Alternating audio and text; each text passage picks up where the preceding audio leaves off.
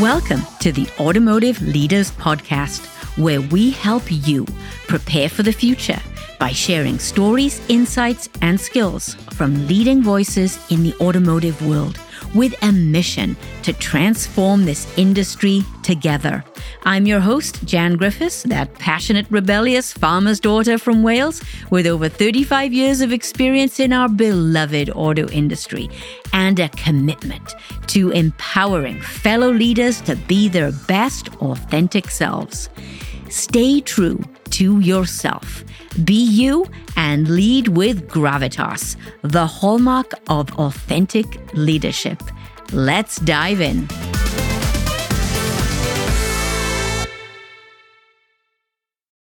Have you heard the news? Stellantis has reversed its decision on the new terms and conditions. Yes, they did. Allow me to quote you from the Automotive News article. Stellantis reverses controversial changes in contract terms for suppliers. The reversal is a victory for suppliers, which have watched their top and bottom lines bleed amid supply chain volatility, while automakers haul in profits. The move follows Stellantis naming a new purchasing chief last week. Wow, there it is. Amazing. Congratulations, Stellantis. I am so glad that you did the right thing. I'll be interested to see what they plan to do next to rebuild the lost trust. Yes, the trust was not particularly strong to begin with, and what we've been through in the last several months with Stellantis did not help. It has further eroded trust. And the cost to the supply base has been significant and, quite frankly, needless. The time and energy spent understanding and responding to the new terms, along with the legal cost to draft letters and the overall bad feelings and mistrust it generated, when all of this was really quite pointless. We would have all been better served focusing our energy on something more positive, like, innovation, improving speed to market, employee engagement, and so many other productive things. But hey, I have to give them credit for making the decision to go back to the previous terms, and I'll be watching closely to see what they do next to not only rebuild and regain the trust, but to strengthen supplier relationships and move their relationships forward with the supply base. But enough of that. Today, I'm talking to you from Wales, my home country. Yes, we're taking a short break, and it feels good to be home, to be back in the country that I grew up in. There's a certain sense of security, safety, and comfort. It's the little things, like not having to ask for milk in my tea. I can't tell you how much that drives me crazy. To give you a sense of what I'm looking at right now, I am looking out over this vibrant green grass. I am on the coast, the Glamorgan Heritage Coast in South Wales, in a town called Southerndown. And this beautiful, vibrant green grass falls off to a very steep cliff. Lots of rugged coastline, jagged rocks. It's a rough yet breathtakingly beautiful coastline. And then the sea. The sea is choppy today. It's windy outside, and the sun is starting to stream through, and it's going to be a beautiful day. And I'm taking a break from the normal routine, and I believe there's something really powerful about doing that, about taking a break from the norm. Sometimes you just feel like a hamster on a wheel, right? You do the same thing over and over again, and you get stuck. And your brain thinks a certain way when you do that. You limit your thinking, and it's good to shake that up. I'm on a blended vacation, if you will. It's a blend of work and personal time. And it makes me think back to my corporate job. And I always wished that I could spend more time in the places I visited, all the beautiful countries and towns that I visited all over the world for work, and never really took the time to enjoy those places. And I think that's something we need to do more of. Because in the corporate world, particularly in automotive, it was all about get there, work hard, get the work done, work these crazy hours and get back. And I think we've got that wrong. I really do. I think we should take the time to enjoy the culture, enjoy the countries, the beautiful places, understand the people, and make connections with the people. Imagine what we would learn about the culture of these countries if we took the time to do that. Imagine how much better our decision making would be if we took the time to understand the culture. So I'm going to do more of that. I'm going to make that commitment to myself and to you that I'm going to spend more time in the countries that I visit for business. Being here in Wales has given me the opportunity to step back from day to day and think about the mission of the business. Think about the mission of the podcast. Where am I going? What improvements can I make to the content? Am I serving my clients' needs with leadership courses, with the internal podcast, and with keynotes? Am I doing the right thing? All of this is extremely valuable time. And I have with me all the books and reports that I've been meaning to read and haven't, and have just kept pushing off. I know you've got that list too. I'm going to be bold and ask you to do something. I really believe that there's tremendous value in stepping outside of the day-to-day, and not only just your day-to-day routines, but to think outside of your industry silo.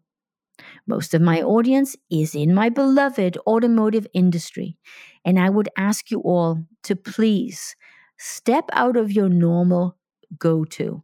Don't roll your eyes when it's something that's outside of automotive and say, oh yeah, but they wouldn't understand. It's different. We're automotive. We're a different breed of people. Don't do that. Stay away from your go-to and go back into some of our back episodes that are outside of automotive. And I'll provide an easy link in the show notes for you to take a look and listen to some of the interviews that are outside of your industry silo. Listen to them. Challenge your thinking about where the leadership model is going in automotive. Let me give you an example. There are 2 interviews in here from Navy SEALs. I did not understand anything about SEAL team leadership, but after interviewing 2 incredible Navy SEALs, I learned a lot.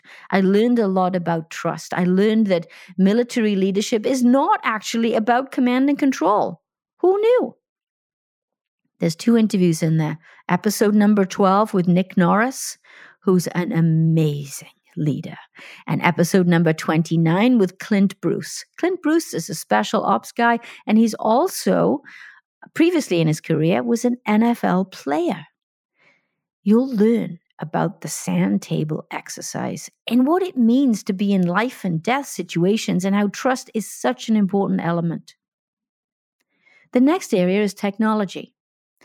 Episode number 33 with Aled Miles. Aled is the president and CEO of Source Labs. Let me spell that out because I know my accent will throw you. Source Labs is SAUCE. And Aled is a cybersecurity expert. He's often featured on CNN, business interviews, and publications. He's grown up in the technology industry, previously with Symantec. And I wanted his take on leadership in that high-tech environment. And he shares it all in this interview. Then, let's take a moment to talk about creativity. There is nobody better to talk about creativity than David Chislett. In episode 35, there is nothing that this man doesn't know about creativity. And if you really want to go deep and understand some of the myths and some of the misguided thoughts we have about creativity and how to unleash creativity with your team, this is the one for you. And how about a Gen Z perspective? How about a Gen Z perspective from a Gen Z CEO, Michael Chime? You're going to have to get into the detail to understand what Michael is all about. He is a Yale student, and he started his company when he was at Yale. In fact, he's still at Yale. And then one of my personal favorites, Christy Furco, head of home lending at Wells Fargo and chair of the Mortgage Bankers Association.